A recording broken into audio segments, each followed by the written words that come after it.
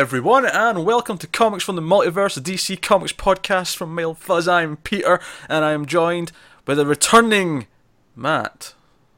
Hey, I'm back. Reborn, one might say. Reborn, yeah, definitely. Especially this week. And, reinvigorated for sure. If you're on the audio version, you can't see it, but I'm going to describe the fact that Connor this week looks like a sort of ginger mafia mob boss. He's got his hair all slicked back. He's just recently out the shower by the looks of it. And he's wearing a Puma tracksuit, it looks like. Is that Puma? I don't even know. It is, it's a jungle cat of some kind. I can confirm it is Puma, yeah. Sure. For some reason I thought maybe that's Slazenger. I don't know. Definitely putting it forward that you might be up to some shifty stuff lately. I might. Look at him. I can neither confirm nor deny that. Got these beady little eyes. Look at him. Alright, so yeah, we talk about DC Comics, and this week we'll be talking about, it's week 1, which means it's a lighter week. We have Superman 18, first part of Superman Reborn. We have Batman 18, Nightwing 16, Green Arrow 18, Green Lanterns 18, the final issue of Death of Hawkman, which is issue 6, and the Fall of Rise of Captain Atom, issue 3. So that's what's coming up, plus usually our best of week stuff at the end that we always do. Not really any news, not even any movie bulletin news, I don't think, to talk about this week. Nothing's sticking out.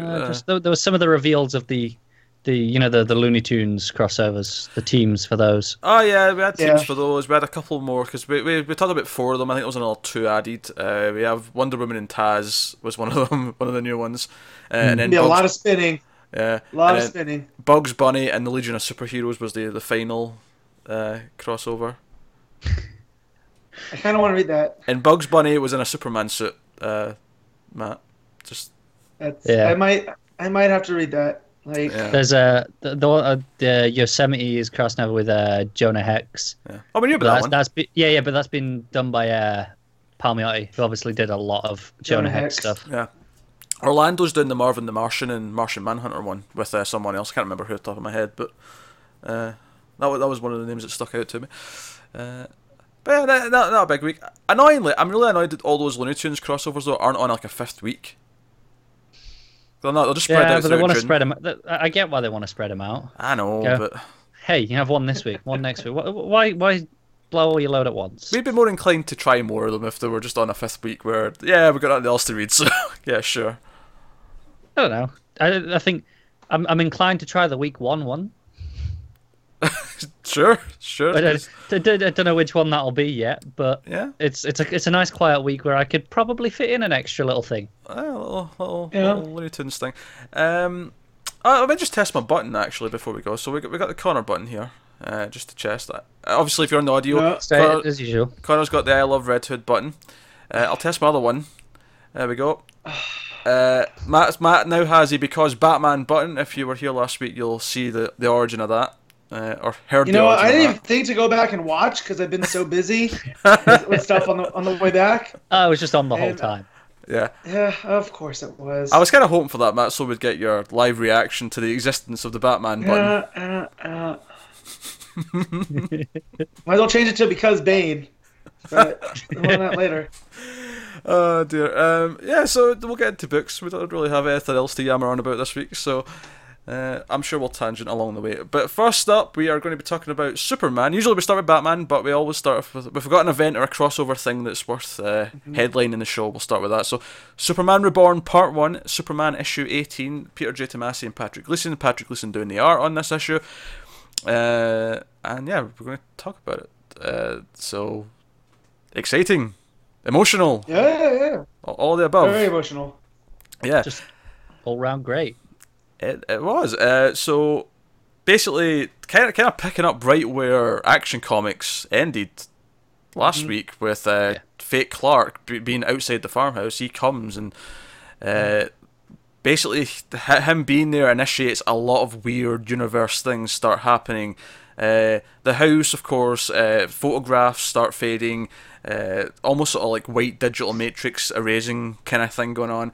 And ultimately Superman's trying to get John away because John is starting to erase, but it's to no avail. At the end of the issue, we end with John being seemingly wiped from existence, and deeply emotional. You see his little face as it fades away. He's just part of his face is still there. Right there is the true credit to this issue, because John has his own book right now. This is temporary. There is no question about that. But he's not gone. He's going to be back. Exactly. But the fact that it can make you care so much, even though you're very aware of, okay, this is temporary, is just great, right? Not only does he have his own Tomasi, book, his own book only started last month. Exactly. Well, that's right, because you get it through the frame of the parents of Lois and Clark. And for as powerful as Superman is, he can't stop his son from blinking out. And just the hopelessness kind of look on their face. And then it turns into, we're going to Metropolis, we're finding fake Clark, and we're dealing with this. It's just, again, Gleason and Tomasi are just killing it storytelling-wise. It ends with a declaration of action. Mm-hmm. And that's no pun intended, because we're getting into Action Comics next week. Action, right. But this just it's like, all right, this has happened to us. That we were reactionary here, but next issue we are being proactive. We are hunting for our son, and it's a great Act 1 part of a story, because it gives us a reason to care. It makes the stakes feel high, and then it's like, no, the main character, and in this case, our main characters are like, no, we're going to. It's ultimately still a very personal story. It's about recovering their son. It's not a big universe saving anything like that. No, we care about our son. That's what this is. The spaceship didn't come down and take John. This was, much more complex than that. Yeah, and obviously some really emotional moments in there with like Superman saying just before he fades away, "I'll never let you go, son." He's like, it just adds to the emotion. Yeah, and so when they open up the photo album and there's all the pictures of them before from pre Flashpoint, and I was like, oh man, don't do this to me, don't tease this soon. So good. You had the wedding picture and all that stuff, so. It's really good that DC has kind of walked back the no marriages kind of rule they had during New 52. Oh, aye. Yeah, because that was just stupid. Exactly, and they realized that, and so we're getting more relationship stuff throughout all of them, but more importantly, Lois and Clark back together. That's the real one everyone actually cares about more than anything else. Exactly. Well, you also got Canaro. That's their relationship name. That is a shipping name right there. Yeah. But you got Black Canary and Green Arrow back together, and all these other Iris and Barry.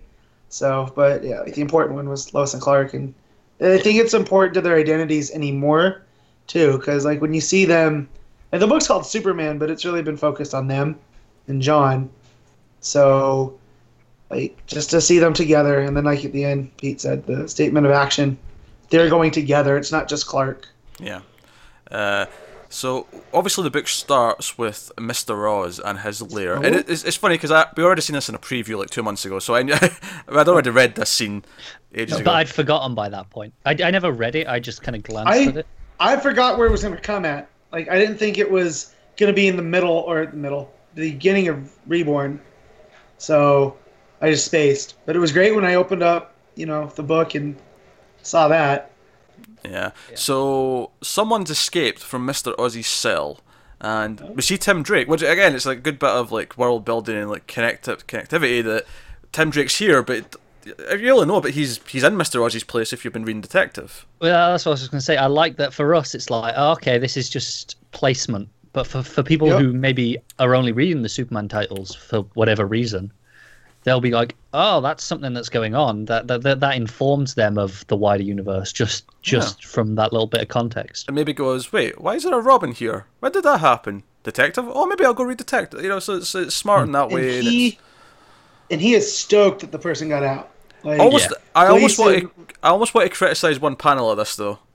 The smile on his face when he's saying someone got out is almost just a little too Joker-like for my liking. He looks maniacal. How happy he is. Well, see, I get that. Maniacal is the perfect word. He is trapped in a cage, and he has been there for however long. He can't get out. Like we've seen him. I get it. He's tried. He is going a little insane, and that's why he's just. This is the first thing that's happened that he can see as a good thing in so long. Just maybe just a touch maniacal on that expression. Just a touch. And I'm looking at the art here too. What what's up with Oz and his gleaming eye? Like that was so foreboding. Like, yeah, the one eye with the red glint. Yeah. Yeah. And obviously, I don't think the person. Obviously, Fake Clark's been out in a while, so it's obviously not him that's escaped. He's been out and about. Right. Unless there's some timey-wimey going on. Oh, yeah, of course. If they introduce timey-wimey, then fair enough. But so we have the two mysteries here: is who's escaped from the cage, which is obviously going to pop up in Reborn, because that's why it's here at the start of the story, because it's going to be relevant. Right. But we also have who is Fake Clark, something we've had on our minds since the start of Rebirth, since Action Comics 950, whatever issue it was. Just something interesting is speculation as to who it may be that is escaped. Whoever it is seemingly knows that Clark is Superman. Yeah, because on the walls, if you're looking at it, it's his life story. You've got him in the pod coming off Krypton. You've got the Kents finding him. Yeah, you've got him saving people at the Daily Planet. So, Connor Kent? Don't you do that! I know. Two characters I love that aren't around right now: Booster Gold and Connor Kent. And we know Booster's making an appearance sometime. He's coming. Because Jurgens just teased him. Talked about that a few weeks ago. Yeah. But, like... I don't know. I'm thinking of someone related to Superman who would know the story and might be relevant. Connor Kent's one, perhaps. It could be just another universe's version, maybe a pre-Flashpoint version of a character we have around just now anyway. You know, it could be... But see, what gets me is the Superman will save me that's been etched into this wall. Yeah, over and over again. But then then it changes from a statement to begging, where with the addition of all the pleases. And then you just get to Superman, where are you? Like he's losing hope. And then the final bit, after where are you, is the pulling open the shirt. It's such a statement just on there in this cave drawer. Like, and it's been etched in with we don't know what, because it doesn't look like there's any utensil too. So, yeah. Well, are you expecting that it's someone with claws? Someone who's got the body even to... If not, if claws they've just been doing it with vision? Even if they've been doing it with nails, like they've just been scratching at it with nails. Even just the desperation of that's maybe how long they've been in here. Look at Matt lending a bit of credence to the possibility it's someone with heat vision. I know. I mean, it could be another universe of Superman too, like Pete was kind of hinting. Like could be pre-Flashpoint. That's the lead up to the story was that multiverse story too. It could, it could be a pre-Flashpoint version of a character that we have right now. I'm not going to put money on that, but I think it's possible. Yeah. Especially with like the Flashpoint universe coming up in other things. Button. I feel like that's very in the mindset right now at DC. Also, I'm just going to say, if it is Connor Kent, please be t-shirt and jeans and not dangly earrings and high-cut fade. Leather jacket. I've got a feeling. I have a feeling, Matt, that they'll go with the more popular John's era Connor Kent. I hope. I think you'll be fine there. Okay. Yeah. Good. Because I just have to make that statement. I know it's like one of those monkey paw wishes where I want Connor Kent back, but I don't want just that get some Connor Kent back. version. Yeah. Here's an idea. We keep in Superwoman and then a little bit in action when Lana popped in the last couple issues. They keep talking about being in two places at once. They keep saying, "Oh, how could you be here when I just saw you there?" Like, is it possible that the person in the cell was New 52 Superman? Possibly, it could be that, or I maybe even thinking if not him, then one of them. Like, was like Lois is the other version of them in a cell, and that's where they're like flickering between when they're like getting confused and saying, "I just saw you there. How can I be here?" kind of thing. Right. Like, you know, I'm just, I don't know. That's something to look out for, I guess. And it has been something that's been relevant recently, so it's like could pop into it. Yeah, because then that gives it the whole credence to to Doppel Clark too. Because if that's the case, where did he come from? If they can be in two places at once, well, like how? Yeah. If it really is Clark Kent, like it checks out to be, which I don't think it's going to be. Well, here's the thing, because we've established in the last couple of issues of Action that he actually disappears because he goes into the apartment building and Lois goes in and the guy's like, what? He's not lived here in years. What are you talking about? So if he's also flickering between this existence and somewhere else, is he also something like that? obviously, I think the running favourite right now for who is Fake Clark is Prime, Superboy Prime, right? Yeah, that's... As Well, someone, just the whole when Crypto comes up to him at the farm. That's says at it's the start, me, boy. yeah. Which is very Terminator, by Yeah. the way. Very dog knows Yeah. it's a Terminator, and he's barking at him. Yeah. Because here's the thing: if he was someone close to Crypto, we know how Crypto acts. Like, Crypto is very, kind of like my dog. He'll let... if anybody has ham, he'll let him in the house. Like, it's... Easily on- tricked. It's one of those. On Crypto, Yeah. obviously we lose John at the end, but does Yeah. Crypto stay around? Because I don't think we actually see him after all this starts going down. Like, I I'm don't- not yeah, entirely those- sure if he's lost with all the stuff in the house or... Because I can't see him in that was- final page. No, because he was outside when Doppel Clark says goodbye, John. So clearly he's the one that when he showed up at the farm, he knew what was going to happen, kind of Yeah. deal. When he dropped off that present of the photo album. So, but yeah, I'm going through and looking for Crypto right now. I'm just looking at the final page where you've got Clark and Lois over the empty space, and you've got the house burning. Crypto's not in sight. I would guess he probably did go with everything else. Yeah, That'd be my because guess. we know Tomasi likes to take him away and then bring him back. Yeah.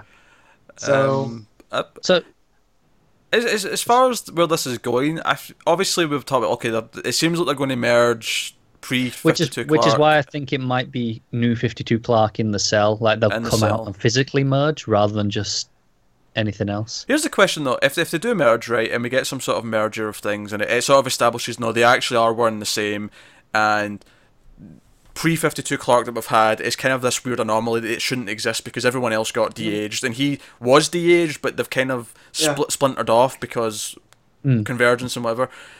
Like, do they actually sort of do like a full retcon of like their history where it merges and then everyone remembers it a certain way? Do we have that kind of merging happening where everyone's affected by it? I feel like he will get both lots of memories, and that'll be why. Obviously, we see that he inherits the actual fortress after this story. yeah.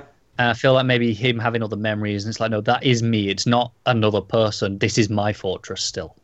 Yeah. Right. It's not a think that version of might me, play. but it is me. Yeah. Right. Yeah. I can see that. But I am definitely curious as to how this is all going to play out.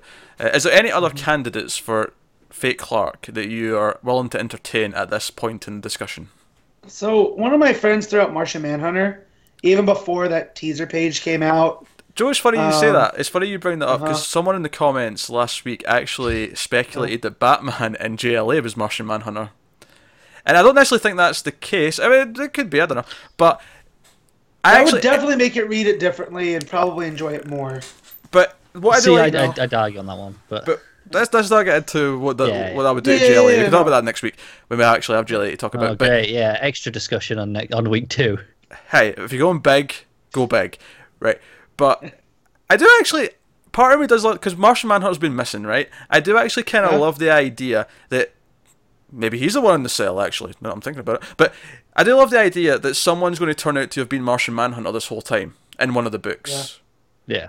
That actually is a really intriguing idea where it'd be like, oh, okay, you know what? I forgive you for not having him around because you've been seeding So something. thinking about it would work for everything that we've seen of Fake Clark. Yeah, but my whole thing is why? So unless he's had his brain scrambled by... Yeah, why is he angry? Yeah, why is he so angry? Why is he doing this hit job basically on Clark? You know, at the end, that's the main thing missing. But yeah, stuff lines up with him like acting out Clark, having all the memories. It's like he's absorbed them, and they're acting out through him. Yeah, he can just portray them. Yeah, and then so that's why he disappears, because he can go intangible. Right? He walks into the building, and he's not there. But does he know he's doing that? Is he confused? Exactly. Has he been affected in some way that's making him think he actually is Clark, and therefore... I think what would be even potentially more interesting is if he is Martian Manhunter and he's aware and his brain hasn't been scrambled, what is it that makes him believe this Clark is so wrong? Like, what is it that's making him angry about this? And that's what leads me back to Prime. When you say Clark is so wrong, that's his MO. These heroes don't deserve. So he's kind of like, That's why Prime, I think, works for everyone right now, is because the motivation Yeah. seems to line up more with who Superboy Prime is. Whereas Martian Manhunter's a cool idea, but it's like, well, why is he acting this way? I'd be okay with it if they could tell me why, and I'm sure that there are a number of reasons that they could come up with.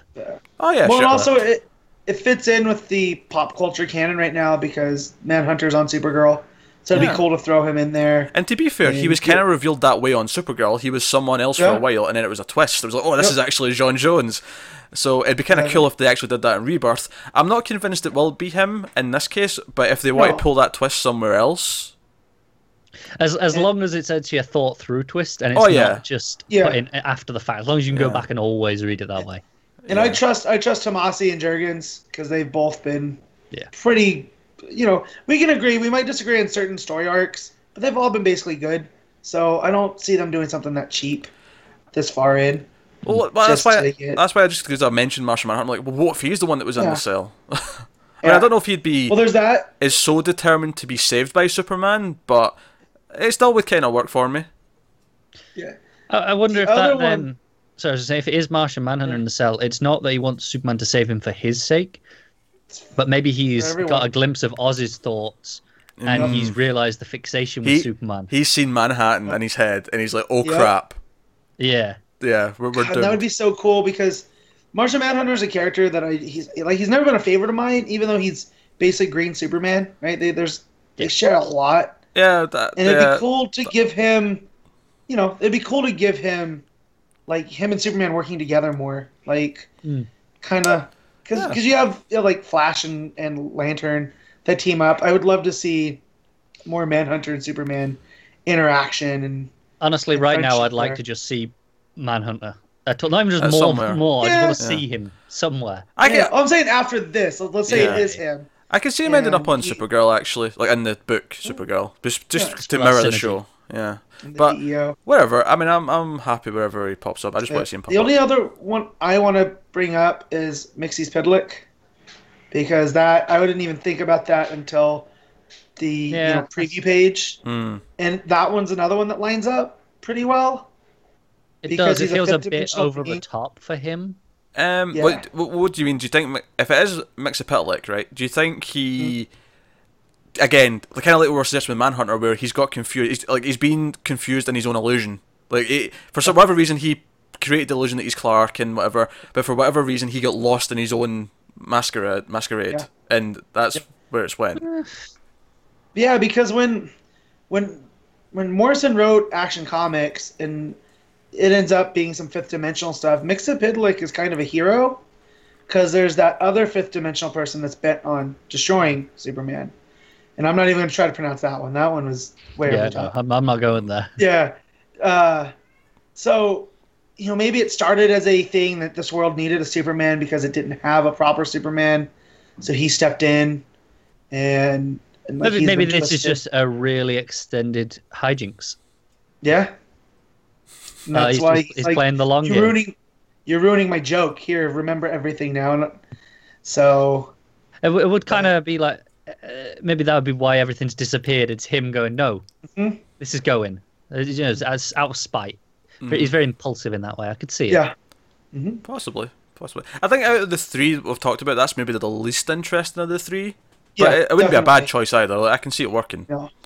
Yeah, because that one again. Manhunter, because my friend brought it up earlier in the week, and then of course Prime. But yeah, I didn't even think Mxyzptlk until. And of course, there's always a chance that it's someone not even that we could even guess at this point. I think I'm still leaning towards Prime based on that. The page at the end, the editor's page. Yeah, it doesn't have Prime on it as the list. It doesn't have Prime on it. It does have Mxyzptlk, and it does have Martian Manhunter. Yeah, it's the swerve is I feel like you whoever's think about writing these this is in on it, and they know who it is. They don't want to tell us who it is. Well, it was kind of like the Suicide Squad one too. They didn't mention Eclipso. Like they kind of mess it up when they put Eclipso on the Justice League versus Suicide Squad, like the lineup page. But when they were talking about who's in the thing, they didn't even mention Eclipso or the Black Diamond or any of that. And this kind of feels the same. Here's a question actually. Now this is kind of for both Superman Reborn and the Button. Where do you think the heroes will be in terms of knowing about the threat? Right? at the end of, probably more so the end of the Button rather than Superman Reborn, but it is, Superman Reborn is relating to Mr. Oz and all that stuff, so there could be some, but I'm just wondering, like, come the end of Reborn and the Button, do the characters know about Manhattan? I would say end of Reborn, Superman knows there is a threat, but doesn't know what. End of the Button, I feel like, again, they won't quite know what, but they'll have an idea. They'll be edging in the right direction. Well, I think they'll start to pick up on the breadcrumbs because it is Batman and Flash, and they are going to start peeling back some layers. I'm just wondering, like, how far along will it, like, will they know the name Manhattan? Will they be aware of who the threat is, or will it makes me think they will, but John's plotted it. Like that's going a little inside. I would say they might know the name Manhattan, but it won't mean anything to them. Possibly, but like, will they know the name Manhattan? Will they know who the threat is, or will they say not know that, but they'll actually know for a fact that time has been stolen? Maybe they'll get a sense of some of what was stolen. Because if they're going into, if they're meeting up with Flashpoint Batman and they're going into other things like that, like, are they going to like would that be the big ending to the Button? Is that, say, Batman remembers everything? Like, would he get his memories back, kind of thing? I have a question with Barry. Obviously, he got a bunch of memories back when Wally came out of the Speed Force. Right. Does he remember Flashpoint? That is a good question that has been fuzzy ever since Flashpoint happened. Well, yeah. Which I was kind of fine with it in the New 52, because I was like, okay, he forgot and, whatever. But with him getting a bunch of memories back about Wally is why I'm questioning it. I don't think he does entirely, mainly because when Wally came back and remember he said to Batman and Rebirth, he's like, talk to Barry about the letter that he brought back, kind of thing. Yeah. It doesn't seem like they are completely... It almost felt like when they looked at the letter again, and when like him and Barry were together and they're looking at the Button, it almost kind of felt like a dream they'd forgotten about, kind of thing. As I was getting this weird vibe to it, where it was like, that kind of did happen, but it's like it faded. Almost like, kind of like in the Flash TV show where they were saying that you forget the other reality once you've been living in the new one for long enough. For too long, yeah. I was kind of getting that impression, but I wonder if... I'm just thinking that once you know about pre-Flashpoint, that's when all the memories come back. So it's not Flashpoint itself, it's that there was a time before this crazy time. Oh yeah, of course, yeah. So... So that's why I'm speculating, like, is the big ending to that is that someone, probably Batman, just because it fits Batman's character, that he would be the one who ends up remembering stuff. Puts it together because Barry gives him that info, being the Speed Force guy, and also with Batman, I can see it being like the ultimate motivator for him. Like, if he remembers everything that was taken, and that, because you remember how pissed off he got in like Identity Crisis and Crisis of Conscience when they found out they erased some of his memories, and that was just a little bit just to cover up some incidents. Like, imagine he finds out some big blue bastard with a giant blue cock decided to erase like a big portion of his entire life. I think to get back to the point of where it's going to end up at the end of this, I can see a similar thing to, I think is it Titans, where they got the Manhattan. Yeah. I think it'll be bigger than that though.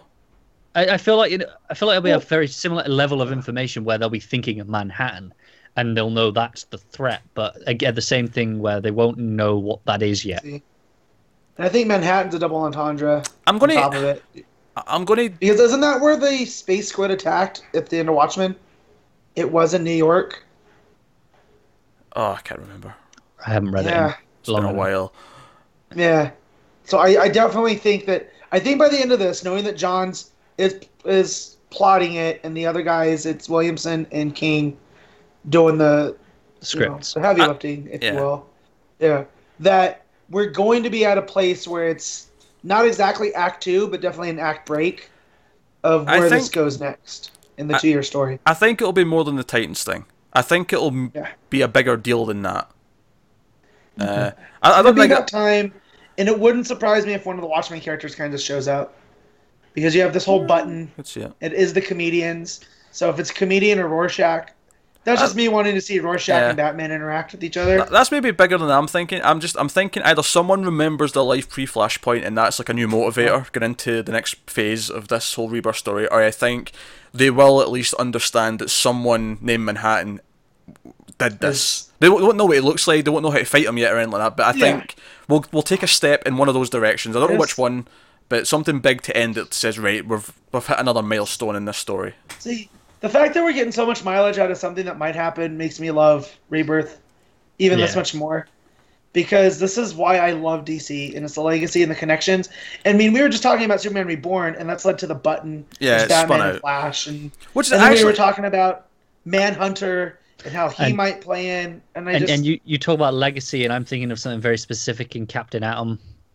And I love what I love though is we're hitting this stride now where we've got Superman Reborn, which then is going to go into the Button, which is then the Judas or the Lazarus contract, whatever it's called, the new one. Like they've lined up all these monthly crossovers that all feel kind of important. I mean, the Teen Titans Deathstroke one feels maybe more specific to the characters rather than a Rebirth thing, but but you're dealing with Wally and Deathstroke ending up with Speed Force powers. Like that could change. You know, it could have bigger ramifications than we realise. It could, it could. But at least at face value, it feels like more of a this is just a fun event for kind of like Monster Men, where it's just a story for those characters, and that's more than okay. Oh, it is. But it feels like we've got these milestone things each month now that there's always something to look forward to. And remember when this all started, and people were pissed off because it was a 2-year story plan. Yeah. What knobs. I love the long game. Johns, you keep playing the long game, you magnificent bastard. No. I think we were all in agreement the whole time. Oh, yeah. Yeah. But that's what made me love Johns when I started reading comics, were the teaser pages of, you're not getting this right now, but like, I know where this is going. Yeah. That's what it is. It tells you that they have a plan. Even if we don't see it for a long time, it's like, I know where this is going. This is a plan. And to swing this all back round... can work for Indiana Jones, but when you're writing comics, you want to have a plan. Yeah. To swing this all back round to Superman Reborn, this genuinely feels like a thing that's been building to since both Superman and Action Comics started. And because it focuses on John and Fate Clark, it feels like both books have been completely building to it together. Yeah.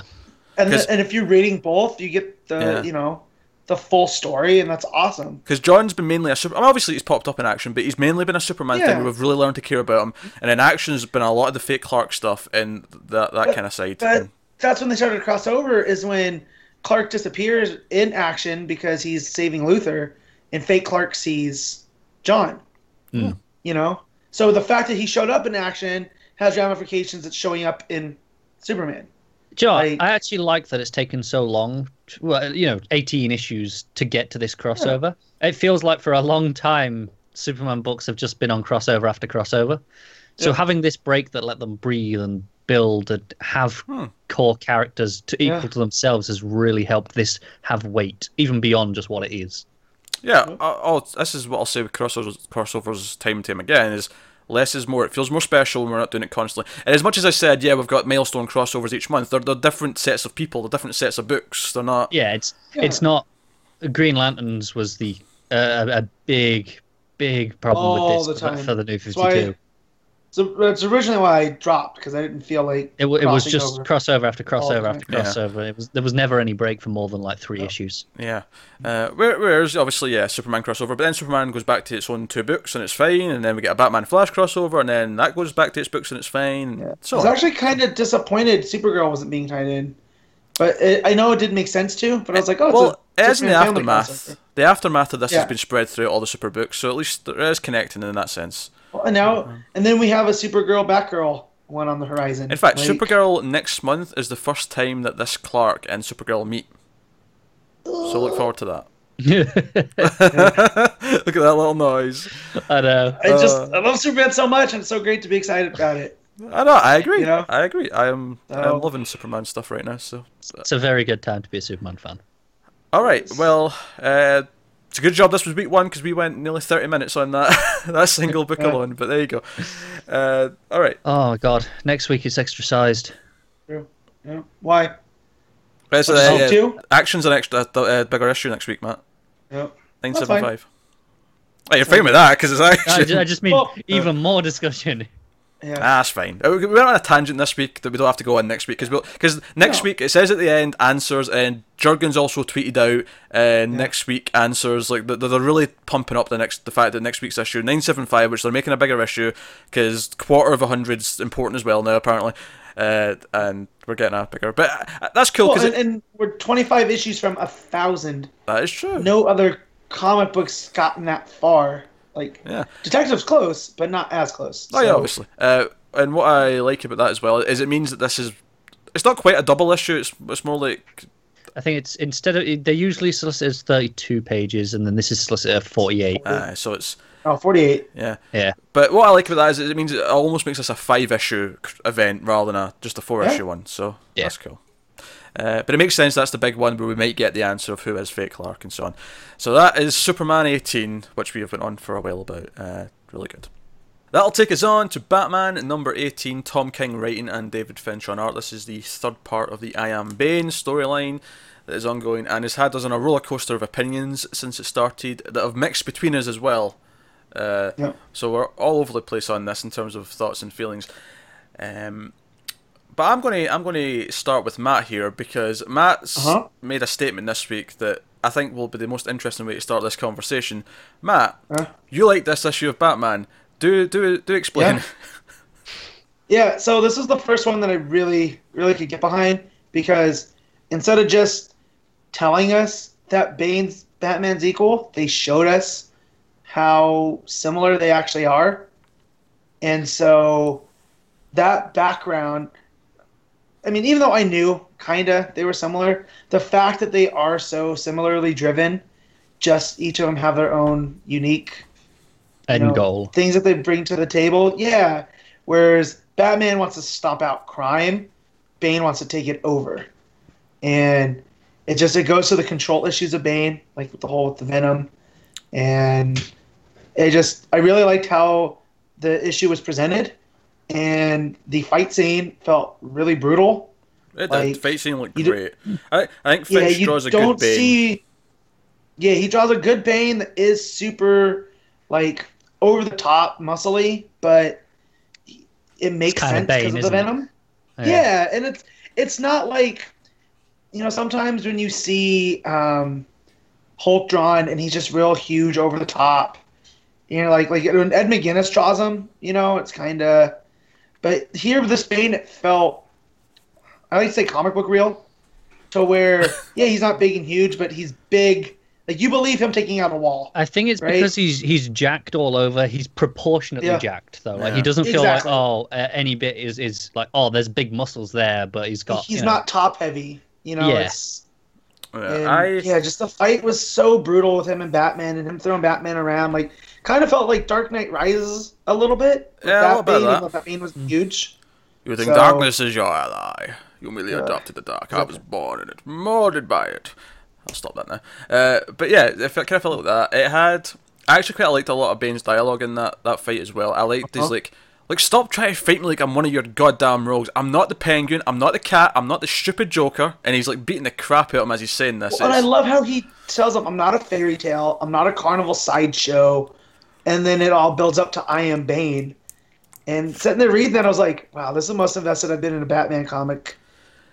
Main title. I think the one thing that I've consistently liked through this whole arc is I love the build to Bane in the sense that, the last issue it had him on the roof and he likes to flare, and the build as Bane is this menacing foe that can actually take on Batman is... He's a boogeyman. Yeah. That's what you want. Yeah, a real boogeyman. And I think the fight in this was great, and he wins the fight. He beats him up. Obviously, Catwoman deals with the henchman, but one of my favourite things, one of my favourite pages in this book, before we get to all the flashbacks that I'm sure we're going to talk about, is towards the end when Bane's going towards Arkham Asylum for Psycho Pirate, and there's that great page where the lightning strikes and you see Batman, as the lightning strikes, you see Batman at the door, but then it goes away again. And then it strikes again, and he's gone. And as Bane's walking towards it, and it's just again, the build of okay, Batman get beat. Now it's flipped, but he's not down. He's not down. Yeah. But he got beat.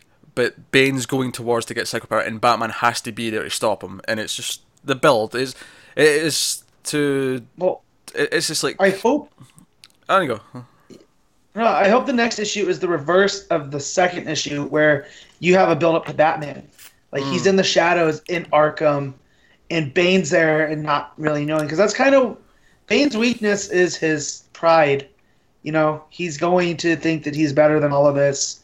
And that's eventually... that's what brought him down in the I Am Suicide story arc. Yeah, because if they tackle that, alright, so Batman's going on the offensive, he realises, okay, on a straight-on fight, maybe he's not the best way to tackle Bane. And he does stick to the shadows, and he acts like a predator in the dark. If that's how they tackle the next issue, that would be interesting. I agree with that. But that page of the lightning striking was great. The build, the actual fight, and then of course as all this is going on, we have these dual flashbacks of their sort of life stories. One page is Bruce, one page is Bane, and it mirrors. And I like that they use some key moments that we recognise, like the Bruce kicking the tree from year one, very very iconic thing you remember from that book, and it's like Bane in his cell with the water rising, and it's just the duality of the whole thing. And no, it was a great issue. I liked it. I liked it a lot. Yeah, and it almost. The whole mother dynamic too is almost King going, "Hey, Batman vs Superman, this is how you handle mother issues." I would agree with that to a point. I bought it because I bought that they're both driven kind of by the deaths of their caretaker, and whereas Bane had a prison raise him, Bruce had Alfred. He had a caring person, and it wasn't kill or be killed. And they still ended up in the same place. And so I get that. I think the moments that the one moment that went too far for me with the mother was Batman. He seemed to be in. No, that was amusing.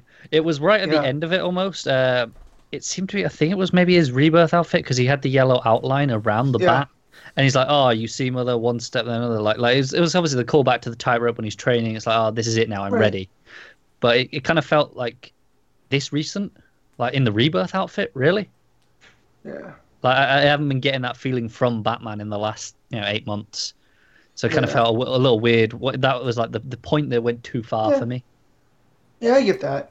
But I get because then you have the parallel, you have the mirror with Bane. I think I think the whole talking to his mother thing though, it obviously it's tying back into again year one a little bit with the yes father I shall become a bat. It's kind of tying into that, but for me, I almost don't take the talking to the mother literal.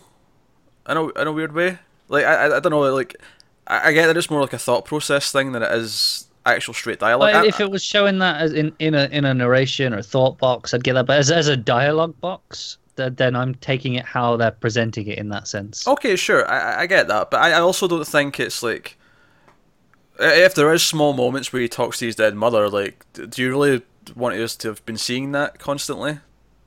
No, I didn't feel like that was his mindset at all recently, is all. I get it when all this stuff when he was younger and when he was training, it makes sense. Have they given him the 0-year outfit with the purple gloves? Oh, yeah, I feel like I'd have bought it a lot more that way, yeah.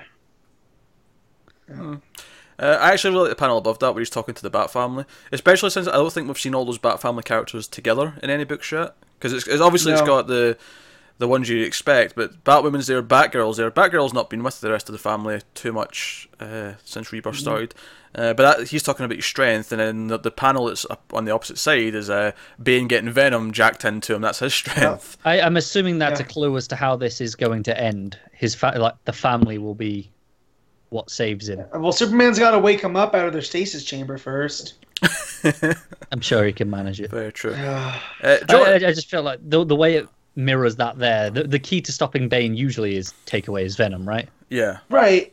But you have to. I think he's gonna have to just take away his will, if you will. Like. Yeah. But the way he says it like even says you are my true strength is what he says to the family. I feel like the family is going to come in and be a big. Which I'm cool with. Don't forget Alfred and Gotham Girl are in Arkham. Yeah. With the pirate. Yeah. And Alfred's his biggest, champion. And the I would love nothing more for the family to all show up and kind of help win this fight. That would plenty for I would love for Alfred just to kick Bane in the lunchbox. And boom. Yeah. I also liked. Obviously, we were talking about the last couple of issues about the bodies in the cave, and so Bane kind of knows that Bruce is it, and he does seem to because he says, "Oh, I'm not some rich boy playing dress up." It's like he kind of tells us that he does know that he's Bruce. Yeah, I think that confirms it. That line beyond a shadow of a doubt says he knows what's going on here. But I don't think he cares. Like, no, because again, he's not the Joker. He's not Penguin. He's not Two-Face. It's not personal with Bane. Bane just wants to conquer crime and be the head. I think You know, it also ties into Bane being smart. Like, he's always been a smart guy, and it makes sense that he would figure it out. And again, comparing the fight to Dark Knight Rises a little bit, it also feels like Dark Knight Rises, where in that movie, Bane actually does just know who he is. It's never a question. He built his stuff under the Batcave, right? Like, what I like in this is, right? I feel Bane does respect Bruce's will. Like you say, this is a battle of willpower, and even if he is just some rich boy, as Bane puts it, he kind of still has some respect that he's still out there doing this. I want to point out a subtle little thing in the layouts here that I quite like. Do you know all the pages with the flashbacks going down each side? You'll notice that there is an inequality to them, in that Bruce's panels are all overlapping Bane's panels. Yeah. It's a subtle little thing. Just a subtle little thing that he's... As much as we think as Batman being in the shadows and all that, he was the rich boy up in the light and living a normal life, and Bane was always in the dark, down below. I think it's just a subtle little touch that just emulates that a little bit. Yeah, like you said, he was born in the darkness. Yeah, even the colouring in the two panels. Yeah, I was just going to say, I love the colouring shifts where Bruce typically is like it's very muted but normal colours, and Bane's always has this yellowish tint, even when he's out of the prison, and it's not just that lighting, it's there all times. It's just a subtle little touch to show that Bane's part of the underworld.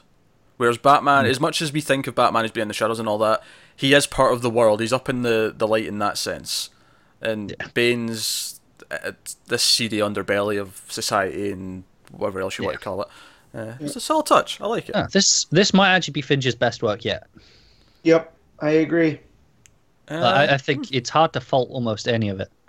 His layouts, like you say, the fight feels amazing. His Bane is fantastic. Yeah. I can't think the last time I was as impressed with Finch as I was in this. I almost feel bad that I'm kind of like, oh yeah, no, it's great. Probably Finch's best work. Admittedly, I probably would have liked it more if Janin was drawing it, but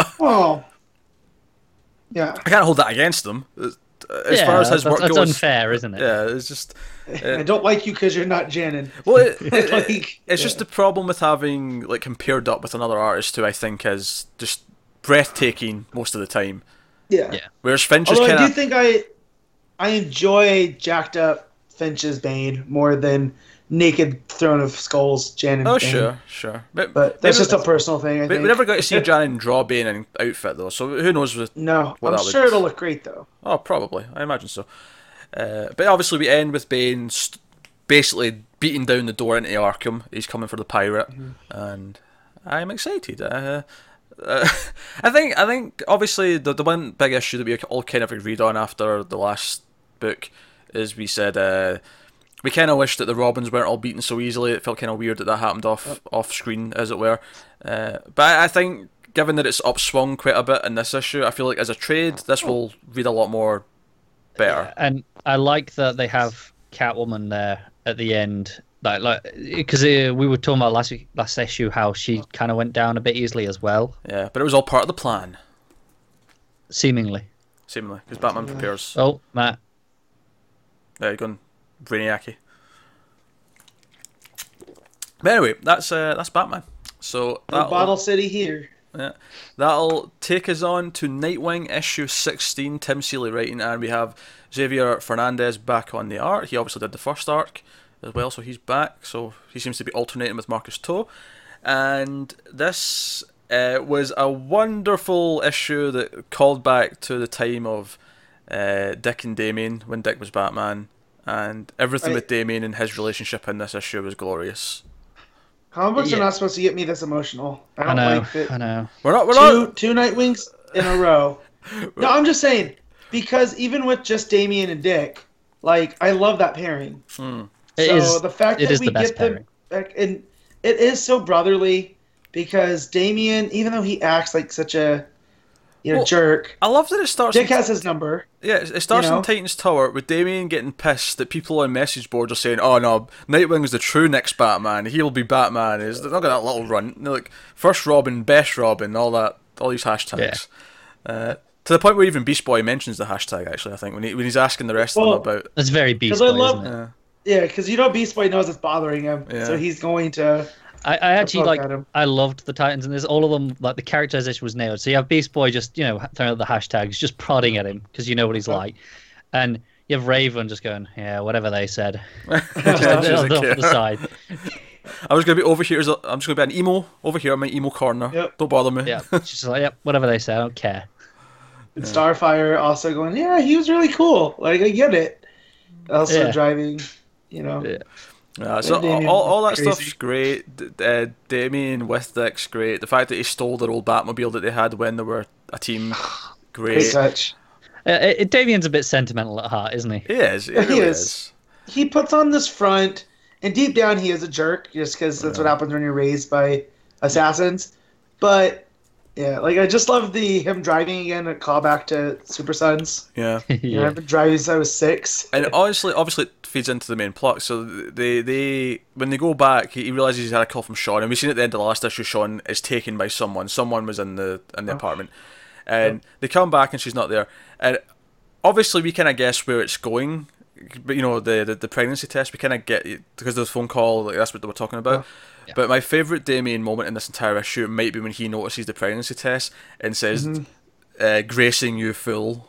Yeah. Oh, it's so good. I love the idea of 13-year-old Damien being like, "You fool, you knocked up some broad, you idiot." You should know better. Like, coming from a 13-year-old who hasn't even started really thinking about that yet, you know? Oh, it's so good. Yeah, it's really, really good. Obviously, the threat of what's happening to Sean, the pregnancy. I do want to point out, I actually seen someone pointed out online one of the panels from the last issue that might be a foreshadowing thing. There's a panel in the last issue of Nightwing where it was going through all their different relationship beats and stuff. Yeah. One of them was them sitting on the couch watching a movie, and like Dick's on the phone and she's eating popcorn. But the dialogue you see like in a TV bubble for the movie they're watching says, "I knew you weren't the real father," and I'm wondering, I don't want to put the thought that Sean has been unfaithful to Dick in your head, Matt, but I'm wondering if that was an intentional little tease. Don't do that to my boy. Don't Maury, my boy. Like, don't do it, or you are not the real father. I'm kind of hoping. I think. I'm kind of hoping it's true though. I'm kind of hoping it's a reverse swerve where this other Nightwing will say to him, "Hey, it's mine." You mean Deathwing? Yeah. I blanked for a second. Yeah. I'm hoping he's like, "Hey, it's mine," and then at the end, Dick's like, "And I knew you weren't the real father." To him. The one thing I liked about Arsenal is when him and Cheshire had Leon, you know, and I just love the idea of superhero dad. I'd love it. I'd love having Nightwing having to, take the responsibility, and I think that'd be a really interesting direction to take it. However, this would lock him away from Babs forever. So no, that's not. I don't agree really with that. Though, because you can have a baby and have a good relationship with the baby's mom, and you're also assuming that Sean's still alive. Oh, that's true. Yeah. In that scenario, that's a good point. That's a good point. She could be stabbed right in the ovaries. So maybe she dies during childbirth. You just don't know. If this happens, this could be worse than the Red Wedding. I don't know. For some reason, I agree. For some reason, I don't know. Maybe people disagree with me, but I think what Cara just said was darker than I said. She was stabbed in the ovaries, and I was just giving it like. The reason I suggest that is that there's a thing in superhero comics where especially when you have a story like this, where you want to play up the human element, where it's something that he can't prevent. There's nothing he can do. So it's more painful for him that it's this, because he couldn't do anything. Yep. Okay, yeah. There's that panel of him falling to his knees when he finds it. I don't know where he's going with this. What Seeley's got planned for the resolution of this pregnancy. And it could just be a scare. She may not actually be pregnant. Yeah, exactly. Yeah. But the fact that he's thinking about it and just like when he talks about, this isn't me and Starfire messing around when, I'm about the same age that Bruce took me in at. Like, yeah. And it might just be my own personal age reading into some of the stuff, because by the time my parents were my age, they had 2 kids. So, I think it's just confliction going on. In fact, I think the age I turn this year is the age my mother was when she had me, which is weird. I'm trying to work it out. Oh my God, Connor, your math is... Well, I'm trying to think of years and dates and... Look at him carry the one. Jesus. Just subtract your age from your parents' age. I know, but... That's not that hard. It took me a minute just to think, how old am I? You gotta stop watching Arrow, man. It's killing brain cells. It's all that booze he drinks while he's watching it. That's what I mean. Like, it's not Arrow itself. It's what he's doing to himself while watching Arrow. It's too much math. I'm not going to work it out now. Anyways, but yeah, so just reading into that, and you see his relationship with his younger brothers. You know, like, he is a nurturing type. You know, he's not Bruce that's kind of cold and shut off. He's the opposite of that. Also, just even in this, he had that with Damien. Like, he had to nurture him and to bring him to kind of somewhat normalcy. Or what passes for Damien's level of normalcy. If anything, Dick's the one that's been the most influential on Damien becoming less of a dick, and no pun intended. So, the dark jokes aside, we're making some dark jokes there about Sean's untimely demise. I feel like it will just be a scare. I mean, she might die anyway. I can see Deathwing. I mean, that's how you make Deathwing a proper villain, is you have him kill Sean, even if that is technically fridging, which we don't necessarily want, but... Like, I could see it going that way. I could see it being... I kind of hope they don't, because that feels like it'll be just too easy as a way to make us hate him. I want them to make him up on his own. I hope it's a swerve. Yeah, it's not Deathwing. Deathwing doesn't have anything to do with Sean missing. Like, you think? It's someone else. I don't know. Maybe someone from the group. Maybe, I don't know, an ex that's, unstable. Because she did run in rough crowds before. That's true. So... I just felt like at the end with Deathwing taking out those horse thieves, the 4 horsemen, which that was another great scene where Nightwing's talking trash to them. Like, how do you come up with being the 4 horsemen? Who gets to be Famine? And then you see Deathwing show up and straight up murder those guys. So what I do like about it is if he did take Sean, it's judging by his little bit of dialogue there. He thinks he's helping. In a weird way, he's making Dick stronger, because like there's a broken Nightwing needs Deathwing, like he's trying to fix him, make him stronger. Like Sean is just a weakness. Yep. Yeah, very, very Zoom. It is very Zoom. I don't want to reiterate. I actually do think the issue's really strong, and the emotional impact on Nightwing's very good. I mean, all joking aside about taking away from Babs, which is a concern. Don't get me wrong, it's a concern. No, it is. But yeah, the actual impact on him and him struggling with that decision, and Damien's reaction to it, and the fact that Damien shows up to help, even he's a dick because it's what Damien does, but his family. He sees that it's affecting him, and he easily ready. We're going to go and find her. We're going to go deal with this, and we have Damien now for this arc. Yay! Yeah, so excited for this arc. Well, I'm excited and I'm terrified. Which is good writing. If you feel that way, it is. Yeah, it is. Good writing.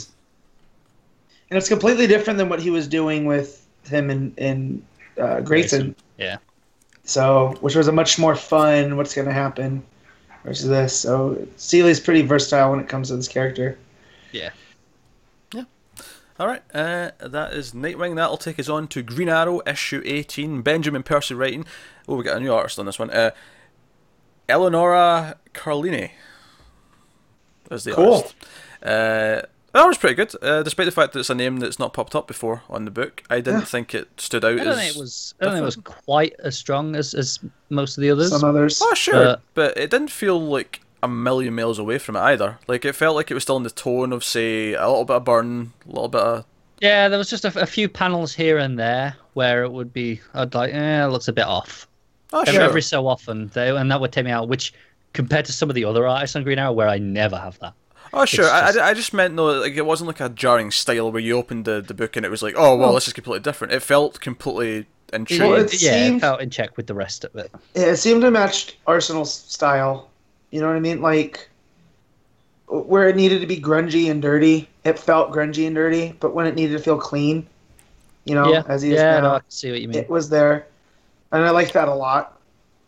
So came in handy on the story. So this issue was Roy coming back to Seattle because the Indian Preserve is there. Some companies wanting to drill through it and do stuff. Again, Percy taking real world matters and adapting them to the DCU. So he's coming back to deal with that. He wants to help with that, and he has a run in with a cop and all the rest of it. Meanwhile, we get flashbacks to how he met Oliver, like the original, like this new version of their past, where he pickpockets Oliver at a mall, and Roy is basically living out Dawn of the Dead and living in a mall at night and just taking what he wants. And Oliver comes back for him and takes him in, helps train him, and so on. They have Do you know pizza. what's crazy? I don't think we had this story told in all of the New 52. No, Because They hinted at a lot of this stuff is, just retelling New 52 origins, but making them more in line with the originals and, like Legacy. redoing it. Yeah. Whereas this, they don't even have to scrap a New 52 one. It's just like, nah, we never got around to that. they had hinted that they had a falling out in Green Arrow. They'd hinted And that, then but we never, we nothing- barely even saw them together. And we still don't know what and- the falling out was, really, do we? No, we'll get to it, I'm sure. Oh, yeah, I'm sure it'll Seems come like up that's now. part of this arc. Yeah. But yeah, and I know a little bit about Arsenal's like traditional backstory. And so the fact that they're going back to that well, which they had scrapped, him being adopted by a Native American family and being raised there, and that's why he was able to shoot the arrows. It was kind of, just Silver Age goofy.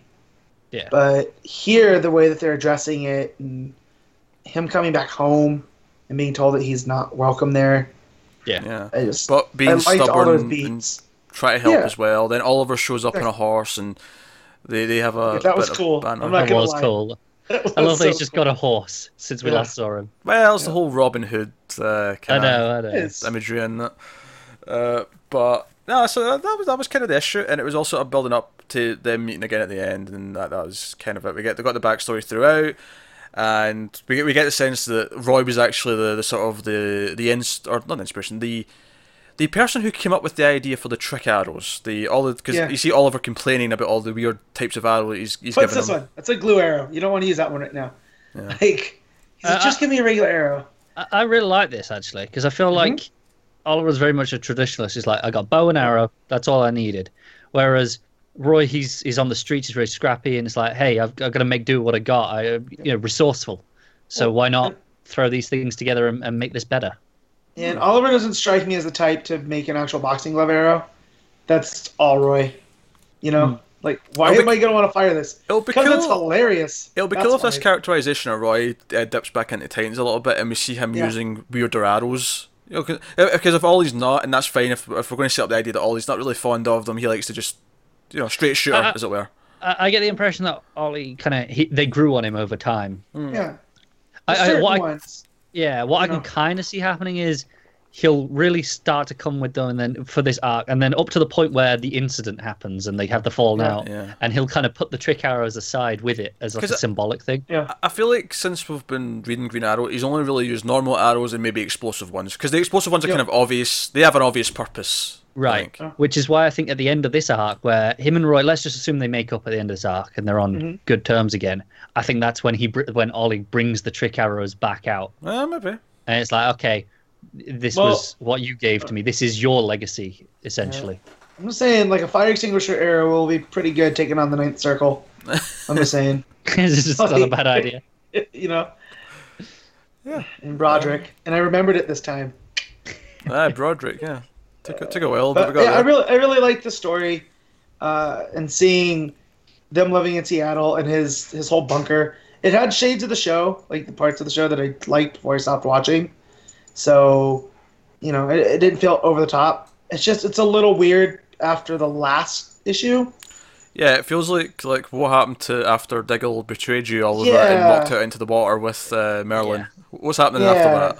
That was my only real complaint there. That's fair. I'm sure they'll bring that up. So- Maybe they'll wrap up this arc and we'll see. Or maybe when they deal with this reservation thing and Roy goes back with Ollie for whatever reason, and that's when we pick up some of those threads or whatever. That said, I do like the idea that Oliver dropped everything, like that personal stuff that was going on with Diggle and that. He's dropped it to come and help this other cause because that's who he It is. just feels Well, as weird that there's no caused fallout it. from it, because you almost expect that the next issue after the last one would have a scene where Canary, Oliver, everyone involved, Emmy, would all be at a meeting going, "What the hell just happened?"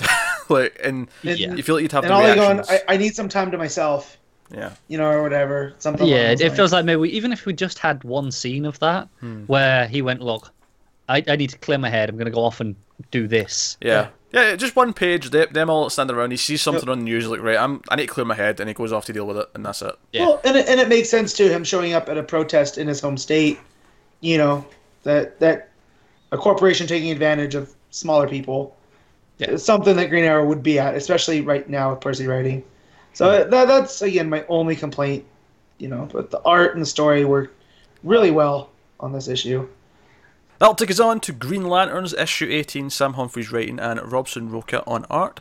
Now, Robson Roca's obviously been doing issues of this here or there. I can't tell you which one specifically, but I do think this is the best looking issue that Robson Roca's done since he's been doing art in I think it this. has a lot to do with the inks and colors. Well, yeah, obviously I was going to get to Yeah, I this. was going Scented. to say the colours are really helped in this one. Because obviously he's done other issues, but I think this one is a lot more moody. Partly, and do you know what I love about it? And I really wish they would maybe adopt this and do this every so often, depending on the arc. Yeah. Muted greens. Mute that son of a bitch. I want to see a Green Lantern doesn't need comic book. to That be- yeah, at least looks different from every other Green Lantern comic that we've seen for the last 10 goddamn years, and I like that. I like I that like a that lot. even his narration boxes, they're still green, but they're this dark, dull green. It's not Yeah. bright Muddled. in your face. Yeah. It's okay to not You don't be need bright. lime green when it comes to Volthoom. Yeah. Because my favourite panel actually is when... Because obviously this issue is Volthoom basically telling his history to Necron. Necron, presumably set before the events that we've had him in this book. Yeah. He was with Necron. Necron was about to kill him, and he recounts his history to Necron. And he's like, he was on this other Earth, and the planet was dying. Him and his mother built this lantern that can transport him through time and space and dimensions. Traveling lantern. Traveling lantern. That was the phrase. And he goes around, he helps some people, he tries to learn different things, and he eventually runs into the Guardians, and they take it ends up corrupting and they betray him, and he turns him out, and he gets imprisoned, and that's what leads to the whole First Lantern arc and all Green Lantern. One of my favourite panels in this entire book is when they've created the first 7 Green Lanterns, and there's a panel of all the 7 Green Lanterns like staring them down, and they're in the dark, and you can just see their glowing green eyes and their emblems in their chest.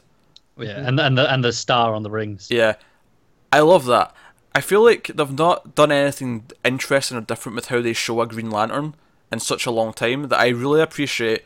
Even though in this case it's because they're meant to be menacing because they're menacing to him, it's just so different than the constant bright light. And I get that that's Green Lantern's thing, but it felt so refreshing here to see it done differently. It did, because even I think it's like the very first page is Hal. Like, it's the only time we really get bright green in it, but it still feels more muted than the Green Lanterns have felt in this book up till now. Oh yeah.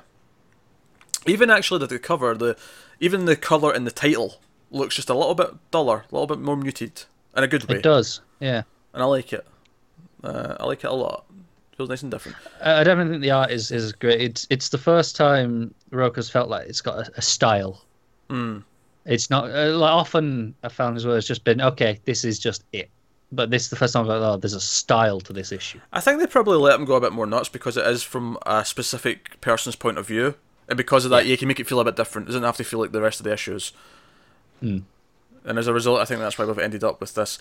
I do wonder who requested things like the colours being muted. Was that just the colorist decision? Was this something that came from Roca? Was it something that came from Humphries? I also like the I look think of it's a the team effort. I like the look of the Guardians, like before they become the Guardians, when they're all in their robes and they've got The Malthusians. they've got glowing green light coming from their eyes and mouths, and they look super creepy. I'm all about that. And then they did some weird space ritual and gave up their emotions to create a ring. But that was new. Like in all my Green Lantern fandom, I've never heard that. So that was a nice touch. I love that panel of him putting on that ring for the first time as well. It was great. He also, Volthoom in his human form reminds me a lot of Leminski. Like they have a lot of the same physical features. Yeah, you're right. So I'm wondering if that was done after to kind of tie him to Leminski a little bit more. Maybe that's why he's picked him and why he's helping him, because he sees some of himself. Yeah, exactly. In him. Yeah. Also, so while you guys were first talking, I was real quiet because I was looking up what Earth he came from. Volthoom. Was And it was Earth 15. Yeah. All right, so it was one of the original 51 and 52, and it was destroyed by Superman Prime during his search for the true home dimension. All right, so is that what they're talking about then when the planet's dying? I think so. That's cool. And on top of that, post Flashpoint, Earth 15 in Multiversity is a barren planet, right? It's like a graveyard. Yeah. And there's one surviving thing, and it's called the Cosmic Grail. So I click on the Cosmic Grail, and it says Traveling Lantern. Huh. So I want to know what the heck's going on here, because that is some nice seating that Humphrey's pulled from. I almost wonder, was it actual seeding, or have they just really went back and looked at the things that were there and went, I can wrap this into a story now? That's what I want to know. If they seeded it themselves or if he wrote around it, because that either way works for me, because it's like they've taken the time and care to look at this. Oh yeah, they've chosen Earth 15 and gone, we're going to use that. It doesn't matter. It doesn't matter at all, because that's the thing. As much as it sounds better to seed things and to have things planned ahead, if you have the same effect at the end, if you make us go, well, I'm not sure if you did seed that or not, then it doesn't matter. Yeah. It's worked. Exactly. Yeah, no, I don't care how it was done. The fact that it was done, and now just doing a little bit of research, it all lines up. And I sense a trip down a DC Wiki rabbit hole coming on tonight. It's just yeah. The whole and then we got Prime. This whole discussion we had about Prime earlier, Could Green Lanterns be more connected to the Rebirth stuff than we thought before? I don't know. Yeah, at least these guys. I mean, they are the Green Lanterns of Earth we're talking about, and we have a rogue Guardian that's now possessed by Volthoom, and even having Volthoom, his soul, become Jessica's ring from Earth 3. Yeah, that was a nice little piece too. And Joe, I like that. So we get this whole sense that he can't die as long as there's light in the universe. That's what Necron says to him. I can't take you, even though he wants to die. He was ready to go. He's like, kill me, please kill me. Yeah. And he can't. And he sees Rami sort of at the start of everything that sort of kicked all this stuff off with this ring that Leminski ends up with, the ring that doesn't, the Phantom. What's it called? Like a Phantom ring? Phantom ring. Yeah. Yep. And see, there's too many terminology in these books. Once we're arc past, I'm going to start forgetting some of these words, but the fact that he sees him and it kicks everything off, I like it. I like that because before it felt like Volthoom just kind of came out of nowhere. It's like, oh, here's something you recognise from a past arc, but this issue kind of feels like it. Well, even if it wasn't, it feels more planned now. It feels like this all kind of ties together with some Green Lantern lore and mythos, and now we have this plot going forward. And I do want to point out the little tease at the end for the next, because obviously it turns into a whole vengeance story and all the rest of it. But the little tease at the end, it says next the return of Dr. Polaris. Yeah. So. Yeah, which we haven't had interaction with. I think a Green Lantern or Dr. Polaris in a good long while. Yeah. So except for Justice League or Suicide Squad. But yeah, well, the end of that where we had all the teases of where people were going to end up. Yeah. Can anyone remember what the Polaris one was? I can't remember. He was rediscovering himself because remember he was like, oh no, I was Polaris again. Oh yeah, you're right. Off. Okay. But I like that book. Kind of like how we have. The other characters popping up, Supergirl and stuff. We have the other characters popping up in places and it feels like, Justice League vs. Suicide Squad, they used that event to actually remind us of a bunch of characters who are now going to be popping up in various other places. That's another example of that, where Dr. Polaris now is like, oh yeah, he just popped up in that. He's fresh in my memory. It's a question of, is he popping up here because he was in that, or is it, oh, we want to use him in here, let's kind of put him in there first to remind everyone. It ultimately doesn't matter because the same effect has been had. We know that's what happened with the other one in Supergirl. Emerald Empress. Yeah. Here it could be either or. It doesn't really matter, but either way, it's cool. It works. And it is. But don't forget too that Emerald Empress's eye works off of Green Lantern tech too. So I'm thinking the Green Lanterns are going to be more tied in than we thought from before.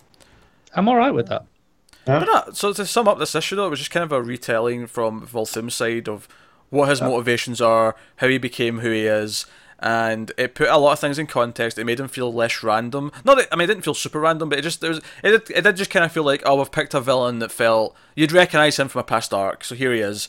Whereas now it feels more relevant and more part of the I story. think this could have felt like a really standard and almost boring issue because it was a lot of exposition backstory. But the fact that it actually, like the art, it had style, kept me really interested throughout. So I think credit to that there. Yeah, art was good in this week. This issue of Green Lanterns. So no, I approve of this time. Again, it actually feels, you compared them to Leminski, it feels a lot like that issue we got with Leminski and his past and his backstory and who he was. It feels kind of like, well, we got that the last arc. This arc, we start off with one letter for Volthum. So, no. There you go. That's Green Lanterns, issue 18. That'll Connor with the chronic hiccups. Really sorry. He has chronic hiccups just in case you're new to the show and you've not. Because every episode, someone's first is, I think I could really live Just by. like every comic is someone's first. Yeah. So there we go. That takes us on to the Death of Hawkman, issue 6, Mark Andreyko writing and Aaron Lopresti on art. Are we past all the core Rebirth books already? Yeah, we only had 5. Yeah. So yeah. Feels like weird. It's like, oh, we're on to the extras at the end already. Yeah, the minis. But yeah, here we go. Death of Hawkman. Let's wrap things up. And we had... It's essentially a big fight issue, really. Lots of fighting going on. Yeah, I really loved this miniseries up until this issue, and I felt everything felt rushed. And it didn't have like need that to be satisfying an ending. No, not at all. I didn't Like, have as much of a negative outlook on It felt kind of really by the numbers, like, okay, this is just how it ends. Oh yeah, I don't think it did anything. From where we started with Hawkman bleeding out up against the wall. and You don't feel like it delivered on that initial promise. No. And I mean, it does on its title because, Hawkman sacrifices himself along with Strange and, Well, everyone thinks seemingly Strange is Sparrow. dead, but we see that he's actually been transported somewhere else. Exactly. And Desparo's still alive as well. Somewhere in the universe, he's been transported. He is like Space Voldemort. That's the new name I have for him. So I think he's gone. He's just somewhere else.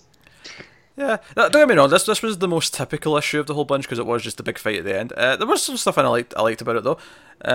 I liked how Hawkman actually beats Desparo. He basically he gets Adam to like initiate the whole nth metal like sucking out thing, and it goes right through Desparo. One thing I loved about Desparo in this issue, I loved how he kept saying, like, Hawkman hits him from behind at one point. He's like, "Who dares? Like, who has the attitude to do this? The gall of you." I love Desparo's attitude when people are hitting him. It was good. He did that a few times. Well, especially when he's become an nth metal god. Yeah. Like, it's even worse now. Yeah. I had fun with this though. I think this will read like a really fun little trade when it's out. I'd recommend it if you want more so if you want an Adam Strange story than a Hawkman one. But I think it was enjoyable. Ultimately, my problem is it comes from the ending where it feels like this wasn't its own story. Really, it was, hey, we've got something coming up, and we're going to set the stage for that. That doesn't bother me as much because the thing with Hawkman we all know is he comes back, he gets reincarnated. Well, yeah, but it's the Adam Strange side more. Yeah. Well, the question. Like when it was. Well, the question is though then, because obviously you have the Adam Strange stage and then you have the Sparrow at the end, and then at the end it says not the end, not even close. So my question would be, well, what is this teasing? What is this setting up? Yeah. Yeah, it's like I'm not sure. Is this meant to be a second mini coming down the line, or is it going to actually tie into the main Rebirth? Yeah, somewhere? Is the Sparrow going to show up in Rebirth? Is Adam Strange, wherever he is, going to be relevant? Exactly. I'm not entirely sure where that's going to turn up because obviously, Green Lantern. Hal Jordan, the Green Lantern Corps, played on what was the mini that was right at the end of the start. I think it ran into just the start of Rebirth or so. Edge of something. Nowhere. Tomorrow. Maybe. I don't know. Darkness. So there was a mini that just trying words like played into why the core was missing and all that, and right, it was not a branded one. It was just a mini, but it was actually quite important in terms of the story overall. Thank you. I gotcha. Matt with the facts. Yeah. I feel like maybe this could be something similar where right now it felt like this was just its own mini that's kind of separate, but it's going to come in with a force and actually have impact on something in the main I'm line. glad I read it. I think it was fun. I don't have strong feelings about the ending. I think it was fine. I think character beats were good. It was definitely the least exciting issue just because it was the typical one, but I thought it had some fun moments. I don't typically have a lot of Adam Strange or Hawkman to read, so it was a nice little adventure for them. And I'm intrigued. Upset that Isomat's not really dead. So how does that work out with the ring? Right? Was it Isomat that died, or was it Vath? I can't remember. I can't remember. A few months ago. Point is, he's not dead. But you see him at the end, don't you? Yeah. With, Isomat's there, and because he's hazing kind of the Hawk Lantern now. So out of everything, we got a cool new Green Lantern member that can show up and That's true. I liked his stuff actually in the fight. Yeah, me too. Well, it's something I never knew I wanted was a Hawkman Green Lantern. Like, it's kind of a cool visual. He gets the wings, and he's gonna be making a mace out of that ring. Like, you got to assume so. Yeah, he knows how to fight. That makes sense. I think the thing for me is this was a fine issue, but it never delivered on the promise of the opening of the series, and it wasn't that exciting to end on. So I feel like it kind of sours a little. I mean, I still enjoyed the thing overall, but it sours it a little bit because when I reread it and I look at that first issue, that opening, which is so striking, I won't go anything like that. It'll just be okay. It's just gonna develop into a normal story. It kind of lost that grit from the beginning, and it was kind of like my feeling was that was good, but that's it. So I'm gonna read whatever comes next. It's not like Oh yeah, I think it was solid. I don't know if my expectations were just lower than you two then, because I didn't really probably go into it feeling like, this promised this, and I didn't get it. I thought the first issue was probably my favorite. I think it was the best issue, and I feel like Strange going around to the different. I like that one a lot. It had such a strong hook and style, and then the series never quite lived up to that for me, especially with the ending, which I thought was this will be where it pulls it out. I would agree the first one is the best issue because I had some of that mystery there because Adam was trying to figure out what was going on. But I think the rest after that were pretty consistent for me. A step down from the first one, but consistent amongst themselves. They were consistent, which is why I think I'd hoped that the last one would be stronger, up there with the first, and really bookend it and give it this strong of what this story really is. I never really got that. I think I'd recommend it though. I think if you're a fan of Adam Strange or Hawkman and you don't get a lot of those stories, I think it's worth reading. So I would agree with that. Definitely. So, fun little mini, and that's it. So Desparo will pop up at some point. Adam Strange will pop up at some point. Hawkman will be resurrected somewhere, sometime, someplace. We'll get Egyptian Hawkman next instead of Hawkworld Hawkman. Probably. Be alright with that. There you go. That's Death of Hawkman. That will take us on to the Fall and Rise of Captain Atom, issue 3. Kerry Bates and Greg Weisman writing, and Will Conrad on art. You two read this, so leap in by all means. In the same way I was just saying about how the ending of that last mini feels like it's setting up something for the main line. This feels very similar, actually. This is setting up a new stage of what Captain Atom is, and when he pops up again somewhere down the line in Rebirth. This is why he is how he is. Yep, it feels like the last 3 issues could be put together. Well, the last 2 with this one as Captain Atom Rebirth, because he literally is reborn as a new Captain Atom. I also want to mention that the title of this issue is Back to the Future. Yeah, which I got a kick out of. Yeah. He's got a new look. He's got this. He's shifted into the red end of the light spectrum instead of the blue where he was before. Yep. I'm wondering if maybe that in particular is just something to differentiate him once we get into the Manhattan stuff. So when we can have an Atom versus Manhattan, we can just visually see them strikingly. Well, he's essentially become low-grade Dr. Manhattan as Captain Atom because you see the stuff he can do, and it's very reminiscent of the Watchmen comic version. Yeah. Just the way that he can throw, he gets super sciencey with some of the stuff, and I felt myself kind of not reading as closely as I should have. I agree with some of the exposition-y bits. This is what's happened to you. It felt a little bit dial it back a touch. So he can absorb energy, which we've seen before, and he can kind of shoot quantum lasers. at things at the same time. So that's really cool. He's more stable now. He doesn't have to be locked up in a containment facility. Exactly. They discover he can shift back into his human form at will. Yep. So he can have an alter ego and an actual life now, unlike before. So that's a major change there. And that plays in with the main story where General Eiling, who now he's come back, he didn't come back to his present, he came back to his future, which is our present, so he's in 2017. And Eiling's supposed to be meeting with the president, but because Captain Adams blinked back into the time frame, he wants to go meet him there. And basically gives him a Godfather deal, where it's like, look, you can be a superhero, but you work for the U.S. government, and we'll set you up with a house and, a job and everything, but you do what we say when we say it.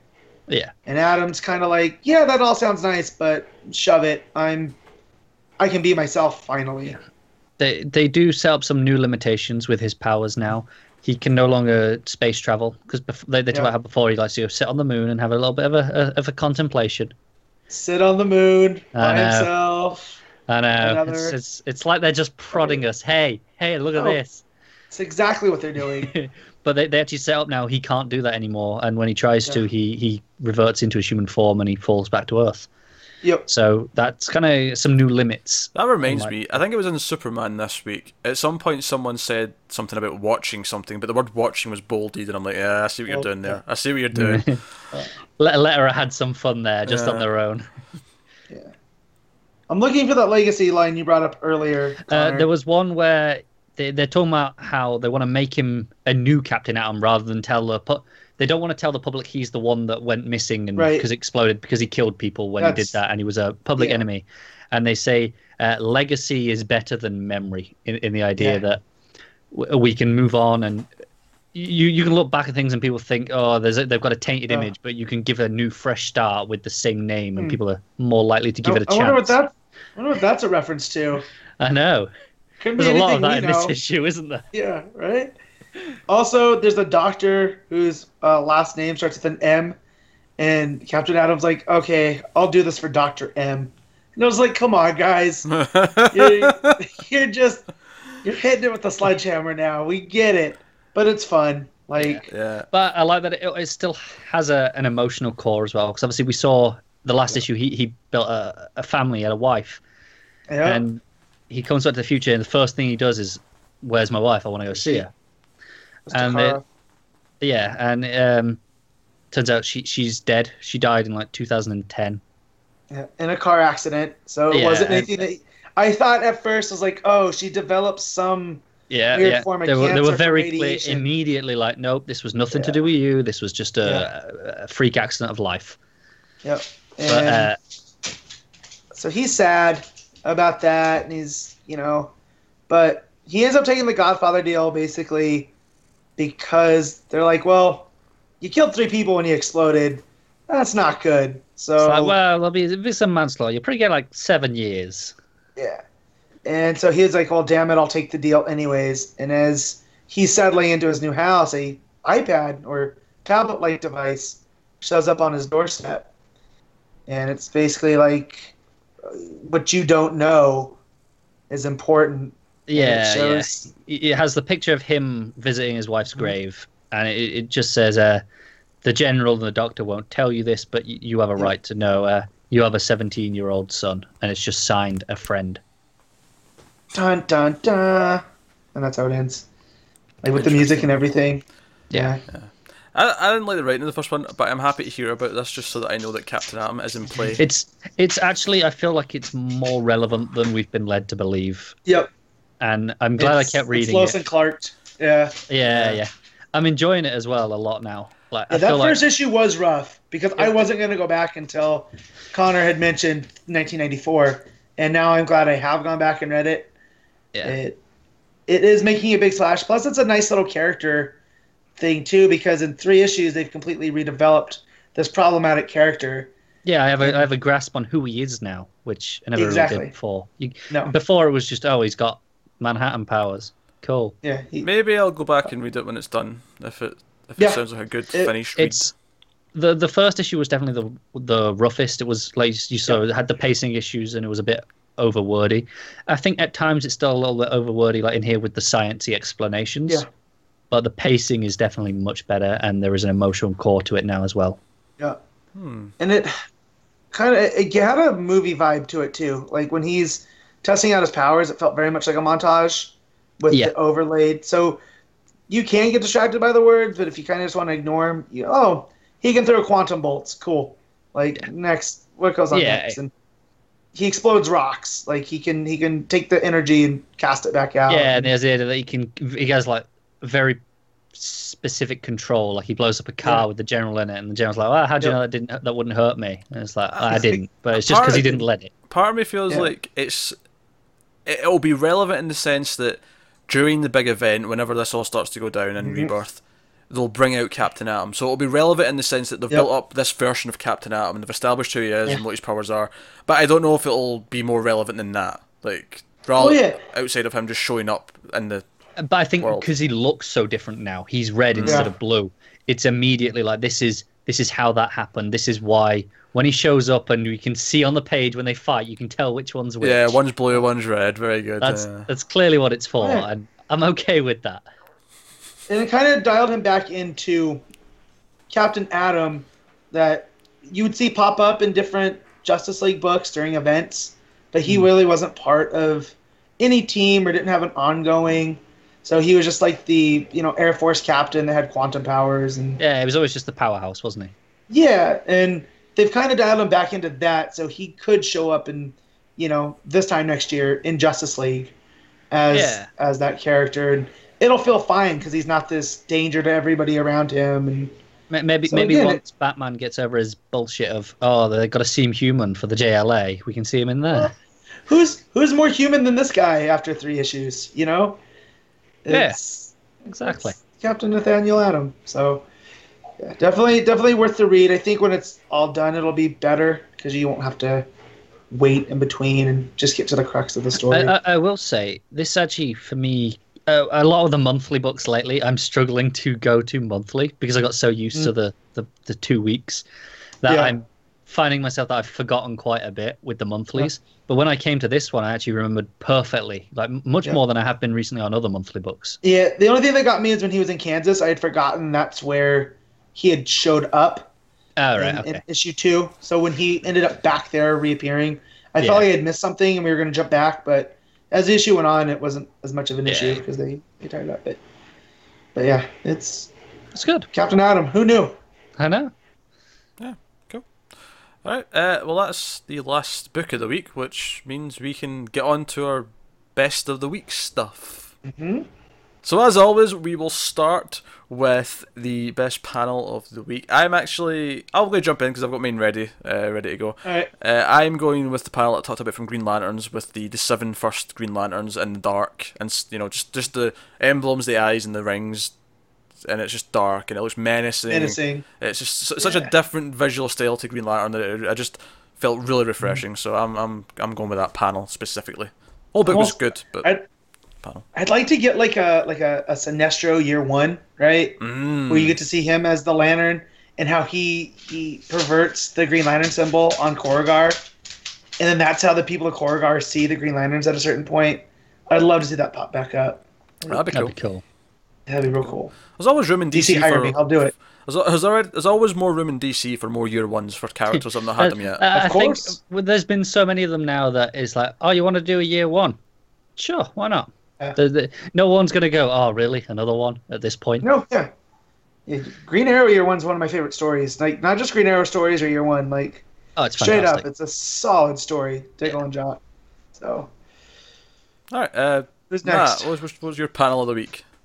So, mine's not as much a panel as a series of panels, but it's when Lois and Clark open up the album and they see the pre-Flashpoint stuff, and it starts making everything erase because that's where the stakes get ratcheted up in the issue and in Reborn itself. Although there's a bunch in there that I was looking at. I mean, when John starts fading out, that's a great one too. But it's definitely building on my nostalgia for old Superman for sure. Yeah. Also, Matt's dog's finally stopped making a racket, so that's lovely. I know. Thunderdog is here. I want to point it out just for the audio, it's just in case they're wondering what that noise is. 'Cause obviously, the video people, they can see as a dog walking around in the background, but Yeah. for the audio listeners, just so they know, so they're not going crazy. Like, what's this noise? Why are they not addressing it? Yeah. It's my own personal crypto. Yeah. Connor, what's your panel of the week? I'm going to go with the cell drawing, that big full-page spread of the Superman story on the wall. That set my mind going so much, and I loved it. I can see it. All right, that best cover of the week. Work our way back around. Connor, what's your favourite cover of the week? Death of Hawkman. It's not a bad choice. I love it. It's so simple, pretty but good. it's just really striking. It just jumps out at me. It's like, that's a good cover. It's basically Hawkman's helmet on a skull kind of thing that they've got going. Yeah, it's fantastic. It's a great poster. It looks like it could have been a Maiden cover at one point. I think that's kind of why I love it. I think that's why Connor's picking it. Yeah. Matt? Man, it's a toss-up. But I think I'm going to go with Superman. Because I love that image of the family with Krypto. I intentionally thought I'm not picking Superman because I feel like it's going to be in contention for every week during this crossover, with the stylized all being similar. So I'm staying away from it for now. I'm going to save it for a better one. I'm actually going to mirror my best panel choice and go with Green Lanterns because, again, I like the colouring on that more than anything else. It's a great image, bright light, Volthoom sort of with his lantern. Coming out of his chest. Yeah, it's good. But it's the muted greens, and it's not the brightness of it. There's a darkness to it. I think what I really like about it is the white. It feels really like natural light white. But it's nice. Yeah, I like it. It's moody. It's moody. It's like big, but it's moody at the same time, and I like that. All right, so best art of the week. Matt, you go first.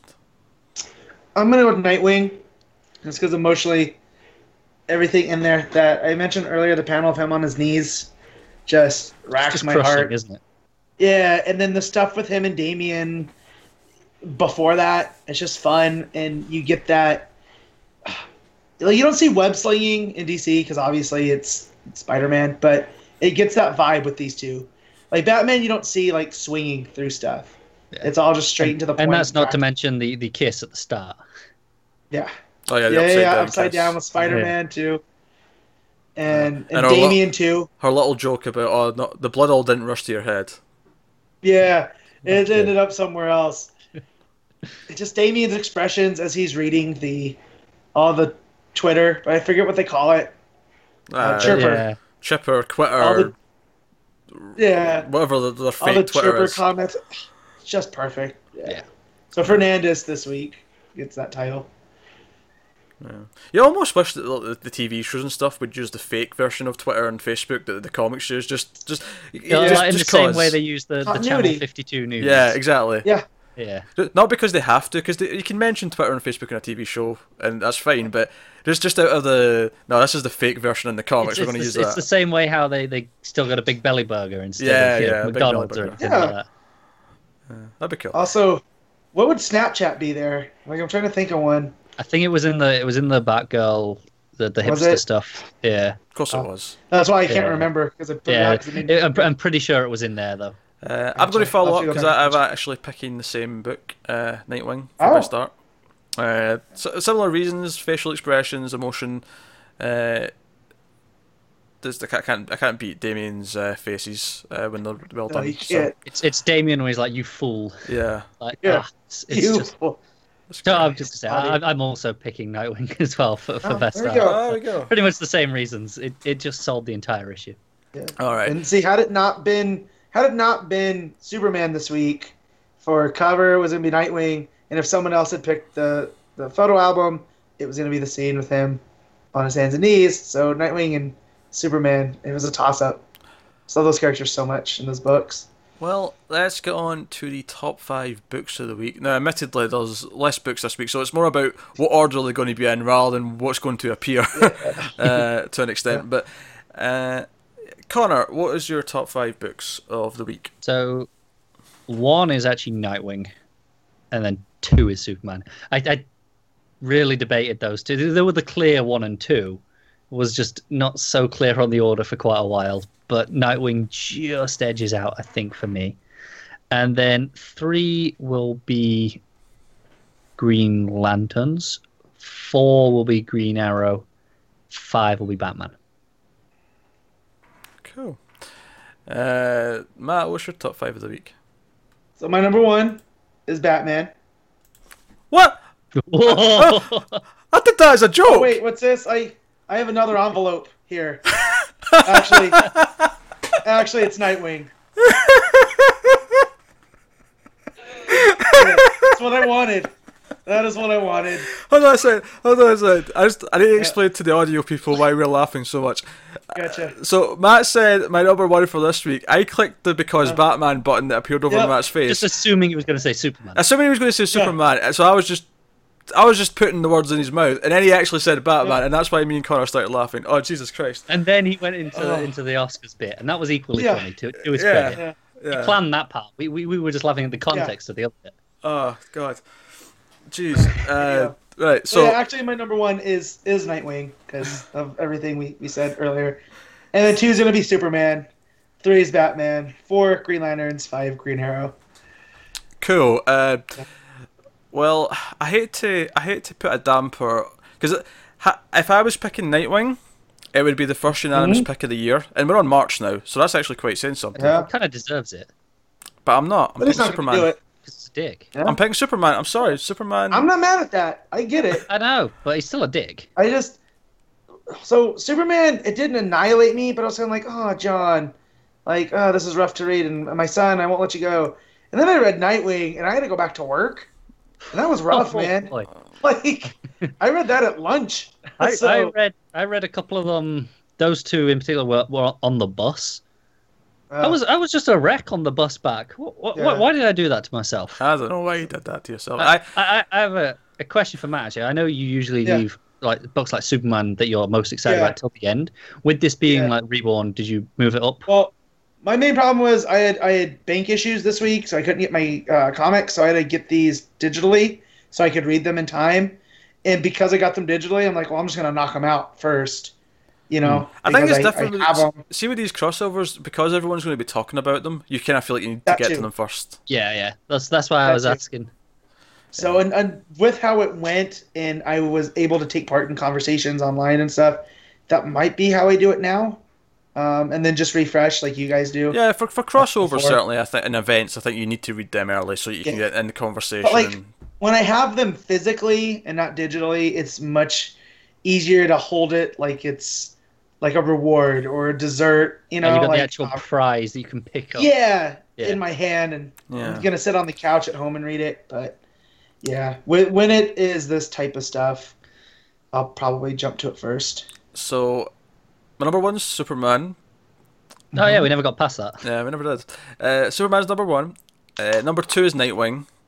Number 3 is Batman. Number 4 is Green Lanterns, and then number 5 is Green Arrow. Solid week, light but solid. Cannot complain. Yep. So that's which just leads me to tell you what is coming next week, and of course it is week 2. So settle in for this list. Get comfortable, maybe grab some popcorn. Just anything to make yourself comfortable. So obviously we have Action Comics 975, which is part 2 of the Superman Reborn. Do remember, if you've not been aware of this, because I actually didn't realise this till last week, it's a bigger issue. It's extra pages, it's $1 more, which honestly, if you're enjoying the event, you're actually kind of just happy that you're getting a bigger chunk of it. But And you've got the cool interconnected covers, so... Yeah, you do. Oh, those Frank covers, man. And plus, well, you also have the regular non-Frank connected covers. Yeah, they have this style. Yeah, because it's the first time in Rebirth where they've let a thing not use the typical dress they've had for all the issues. Yeah, the words are still DC Universe Rebirth still at the top, but it hasn't got the blue banner. And it's smaller, and they've got Superman Reborn as this big sort of vertical. Yeah, line it's on the side. Yeah, which is cool. So we got Action Comics 975. We got All-Star Batman number 8. We get Batgirl and the Birds of Prey number 8. We have Deathstroke number 14. Detective Comics 952. The Flash 18. New Superman number 9. Justice League of America issue 2. Supergirl issue 7. Superwoman issue 8. Titans number 9. Wonder Woman 18. And Connor's also going to be reading Hal Jordan and the Green Lantern Corps 16. I am. Also, a little correction. I'm just looking at the previews Oh, has there been a page. change? No All-Star Batman I'm seeing. Yeah. Oh, great. Excellent. I've never seen Pete look so happy at the end of one of these. I'm not going to lie. It's the one. All the ones I read. Usually on it's like, oh, you're correcting me. What are you doing? Yeah. Yeah. But on a week 2, like, it's such a big week. The one book that I like the least is All-Star Batman, so I'm kind of happy with that. It's like, yeah, great. So there you go. Also out next week is Suicide Squad and Red Hood and the Outlaws. Connor should be reading Red Hood and the Outlaws, but he's not. They've been forsaken. I'm saying like words. Just this finger speaks everything I need to say. Yeah, but make sure you point out that you're giving me the finger, because the audio listeners. That's why I just added that in then. Yeah. Yeah, need to know that it's happening. But yeah, that's what's coming next week. We've done this a couple of times recently. I'm going to. Obviously, I think Action Comics is one that's obviously maybe the most excited one for us, because it is the crossover. We're going to find out who Fake Clark is, probably. But I'm going to pick another one out of the list in terms of my excitement. I'm going to say I am rather excited for, this is really boring, but Detective Comics, but also Titans. I'm intrigued by where Titans is going as well. Yeah. So I would agree with those. Those are regular picks. But I'm going to just throw in, I'm actually really excited for Hal Jordan, the Green Lantern Corps, because we got Guy Gardner with no ring versus Zakillo. That's going to be fun. Yeah, but also I saw news last week that his Warrior persona's coming back. And that's my least favorite Gardner. Look at Connor's face. That's Well, classic. I didn't see this, clearly. Yeah. Like, you weren't here for the last issue. It was great. Gardner just took off and did his own thing. And he was like, nah, he stole Space Cabbie's cab and then went and hunt for Arkela without his ring. And he's like, nah, I'm going to fight you. I don't need my ring. That's great, but I just feel this isn't going to be... Arkilla's going to beat him within an inch of his life. And then his Warrior genes are going to kick in and... I have to See, now admit, I'm a little less excited for it. Just give me the bowl cut and the vest. That's all I want out of Guy Gardner. Like, That's what it has been up till now. stupid haircut, weird costume, and an attitude. Yeah. Yeah. So I'm really excited for Supergirl because we me get too. Lauron back, yeah, don't get me wrong. the Kryptonian werewolf, which I just love. I get to say that sentence. I do love Supergirl. Honestly, I mean, as much as it's packed, I do love most of what I read in week 2, so I can't complain too much. I do love most of it. It's certainly not my favourite week. That still remains with 3. But it's a very good week. But yeah, I'm at a bit of an impasse. Part of me wants to drag this out as long as possible, because I know Connor's desperate to get back to his Switch and play Zelda, and He's right. And, nothing thrills me more than. but then alternatively, you want to let Matt go because he's got stuff to do. Movies. I don't care about Matt. I care about the fact that I'm hungry and I really want to eat. That's the impasse. He could have been playing the Switch this whole time because that's how it works, right? Like, it's portable. Like, Nah. you don't need to sit at the TV anymore. Honestly, it was something I considered, but I finally decided to let the girlfriend have a go for a couple of hours. Well, that's it's so like, nice. fine, I'm coming off it. You can. Plus, have it for you 3 can see him hours. looking down the whole time, and his attention wouldn't be there. Yeah, let's be honest. Connor, when he's paying attention, is not the brightest bulb in the closet, right? The finger is back. I've never heard out for brightest the bulb in the audience. closet. I've always said brightest bulb in the bunch. So who's really the brightest bulb now? That's the riddle. All right, that has been Comics from the Multiverse, episode 41. We need to really think of something special for 52, guys. We really do. It's imperative that we do something special for episode 52. But this has been episode 41. We hope you enjoyed it and had some fun along with us. We'll be back next week, of course, with more books, more Superman Reborn, and all the rest of it. And yeah, so let us know what you thought of this week's books in the comments below on the YouTubes, or you can tweet at us at mailed_fuzz. You can also get channel updates from there for the YouTube channel, as well as anything else. Individual Twitters are on the screen. Obviously, I'm at Wibble89 for my ramblings. Matt is at Matt of Steel57 for his ramblings. Is Connor going to try and point to his thing and look like an idiot? No, he's not. He almost got it. There you go. Yeah. At Connor Ryan94 for Connor's Twitter. So do all that. Like and subscribe on the YouTubes. You can give us a 5-star rating on the iTunes or the SoundCloud. Give us a like there. Wherever you're experiencing this, give us the positive button. Wherever the positive button is for the show, give us the positive button. It helps. Yeah, it does help. But thanks very much for watching and or listening. It helps us out a lot if you do that too. So, yes, this has been episode 41. Keep reading comics, and always remember, never get lost in the Speed Force. Long live the Legion.